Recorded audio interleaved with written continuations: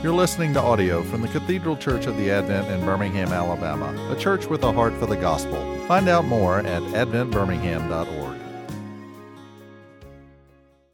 Heavenly Father, I do pray at this time that ultimately not my words, but Jesus, your living word would go forth, I pray. In his name, amen.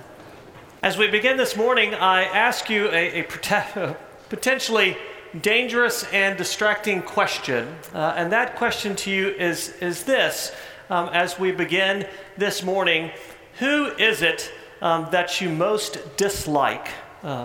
Who is it that you most dislike? And yes, you may keep it to yourself, or most distrust, or even most disdain. Who is that person, or perhaps not a person? Who are those people? And chances are none of us struggle to put someone or some people into that particular group. And the reason that I bring that up this morning, and I guess I ask a second question along with that while we're on this: what is it about them? What is it about them that leads you to most dislike, distrust, again, even detest? Is it their arrogance, or their self-righteousness? Is it their indifference? Is it their carelessness, their thoughtlessness? What is it about them?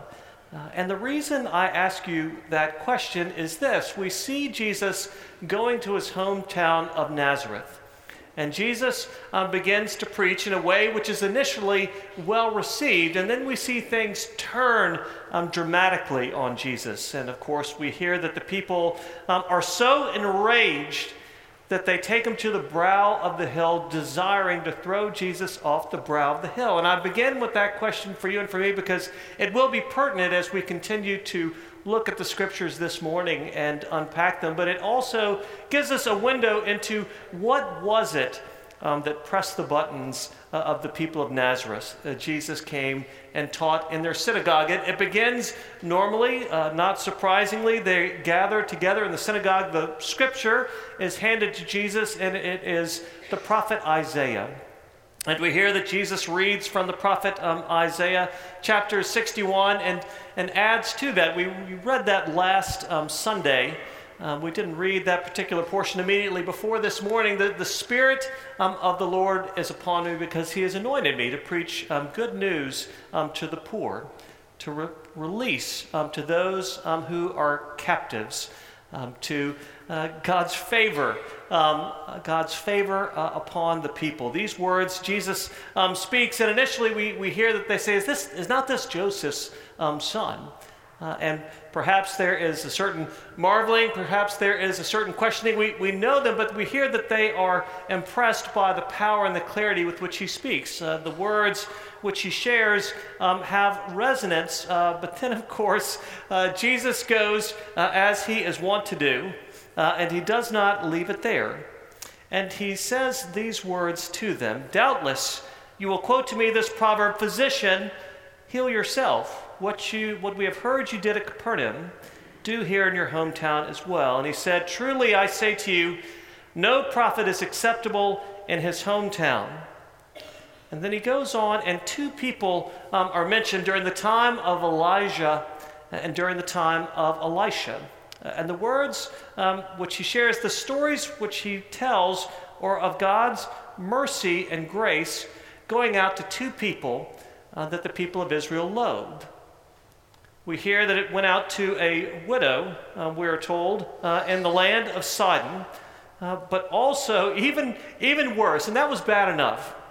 But not only did it go out to a widow of Zarephath and Sidon, but it also went out to Naaman the Syrian.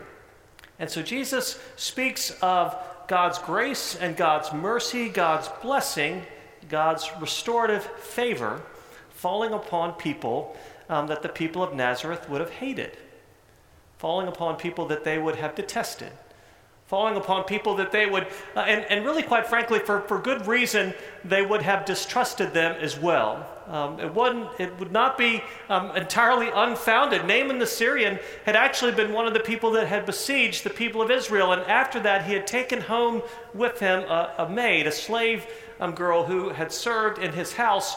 And we hear the story of, and it's in 2 Kings 5. I encourage you to read it. It is succinct, and there's so much in this brief portion. We hear about Naaman the Syrian, and Naaman the Syrian was a person that was tremendously accomplished. He was a person that was tremendously powerful. He had, basically everything going for him, but there is that one critical word which often comes up in the Bible. We hear "but." Naaman had all of these things, but we are told he was a leper. And the maid that had been taken, that was in his house, told Naaman's wife that there was a man, there was a prophet in Israel who could heal and who could restore Naaman.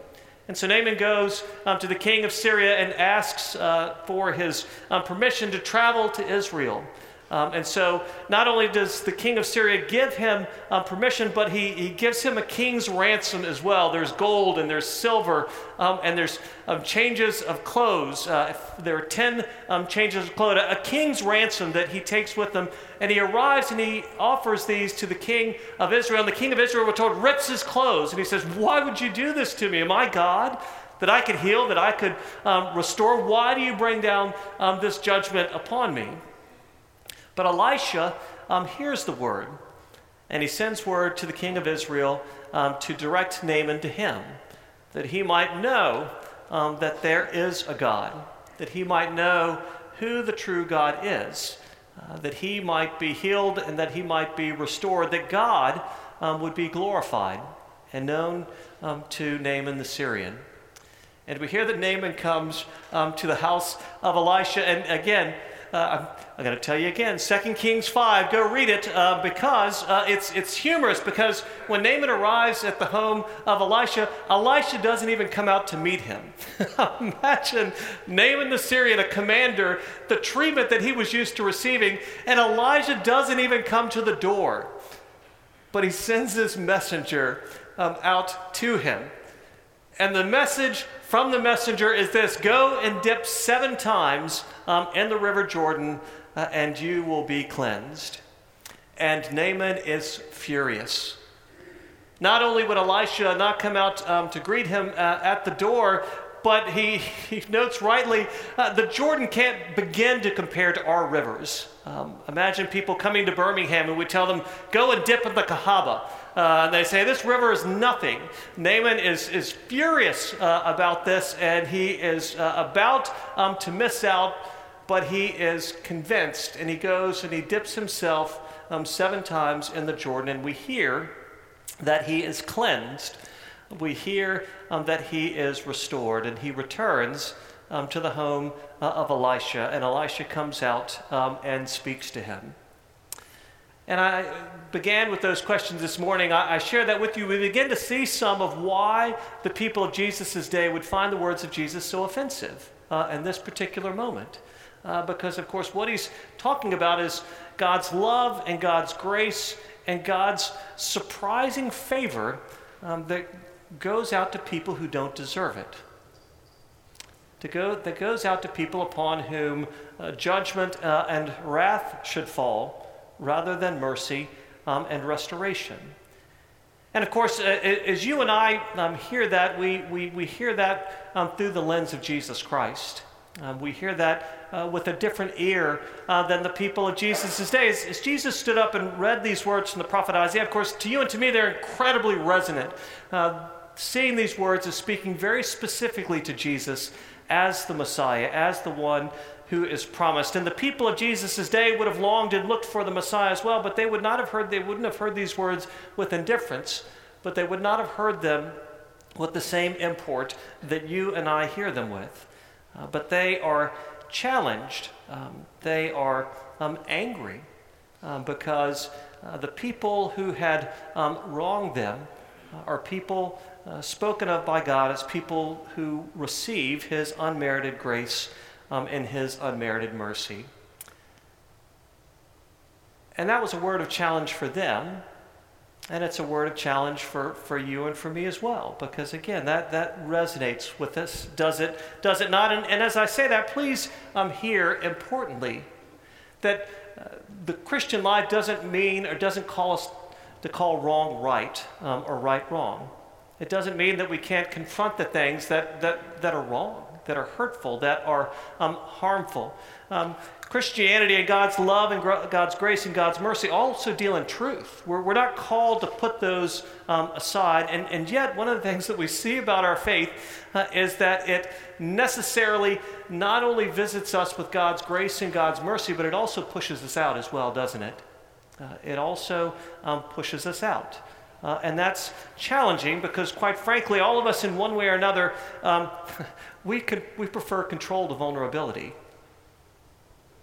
We prefer control to vulnerability. And we read this morning this portion from Paul. And you may say, oh no, not the love passage. Not the love passage for Paul. And perhaps it's because the way in which love is so often presented is sentimental and insincere and really sappy.